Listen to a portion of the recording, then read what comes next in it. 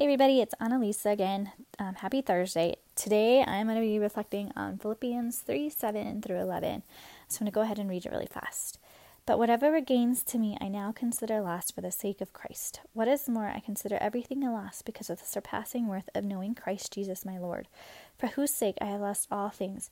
I consider them garbage, that I may gain Christ and be found in him, not having a righteousness of my own that comes from the law, but that which is through faith in Christ, the righteousness that comes from God on the basis of faith. I want to know Christ, yes, to know the power of his resurrection and participation in his sufferings, becoming like him in his death, and so somehow attaining to the resurrection from the dead.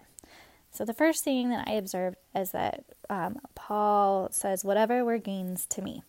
And as I looked back, it looked like he was really saying his status is like a really religious man. In verses 4 through 6, he really goes into what that means. He had a lot of social status as a religious man, and he lost all that for the sake of Christ. And he even considers all those gains that he had garbage now, because the only thing that matters is knowing Christ and to be found in him. And to me, that's really powerful. And I think it's really encouraging too. I know a lot of people in our community have taken huge risks to follow Jesus. They've said no to things that our culture says that you should strive for, right? Some people in our community have chosen to live in the neighborhood. Some people have chosen to love children through fostering or adoption. Some people have chosen to say no to wealth. And I would just think this is really encouraging because in your no to the world, you really gained more in your relationship with Christ because you've gained Christ. In your obedience, you're really living verses 10 through 11 out. And that is far more precious than gold. Now, I also think that those of us who maybe our circumstances are living through this maybe not by choice. You don't have social status. You don't have wealth, and that's not your choice. It's just the circumstances that you're under. I think this is encouraging too, because it says that like all that stuff that the world offers, it's garbage. And what you can is you can choose to invest in your relationship with Jesus, and what you will have in that will far surpass anything else. And I also think for this, these verses really challenge me. I'm reminded of Jesse's sermon from Sunday, where he challenged us to break unjust laws and to stand up for what is right, to risk more.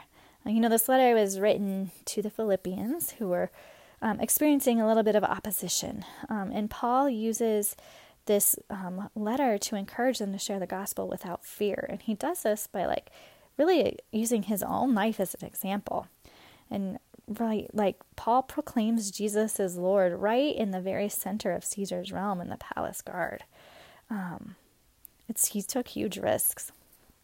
And I think that reading these verses reminds me that, you need to be risking. You can risk your comfort and your safety and your social status and your friendships and your wealth to pursue Jesus without fear. For me personally, I am friends with a lot of people from many different parts of our city and from many different socioeconomical backgrounds. And sometimes when I'm hanging out with my friends who have, maybe more money or bigger houses than I do and maybe live in safer neighborhoods than I do, sometimes I can feel a little jealous of them because I want what they have.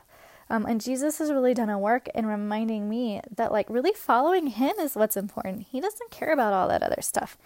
He's already given me all that I need, and he has called my family to live a certain way by intentionally saying no to some of the things that wealth can bring. And these verses really remind me that my obedience to Jesus is worth far more than anything else. So Father, help our community reject the lies that the world tells us about money and status, safety, whatever. Help us to follow you obediently, together, to take risks in loving people for you, to take risks in standing up for what is right, to take risks in building friendships with those who are different from us. Help us to live life in obedience to you and your call, and to hold our relationship with you as the most precious thing we have. Help us to know you and love you with all of our hearts. In the name of the Father, and the Son, and the Holy Spirit. Amen.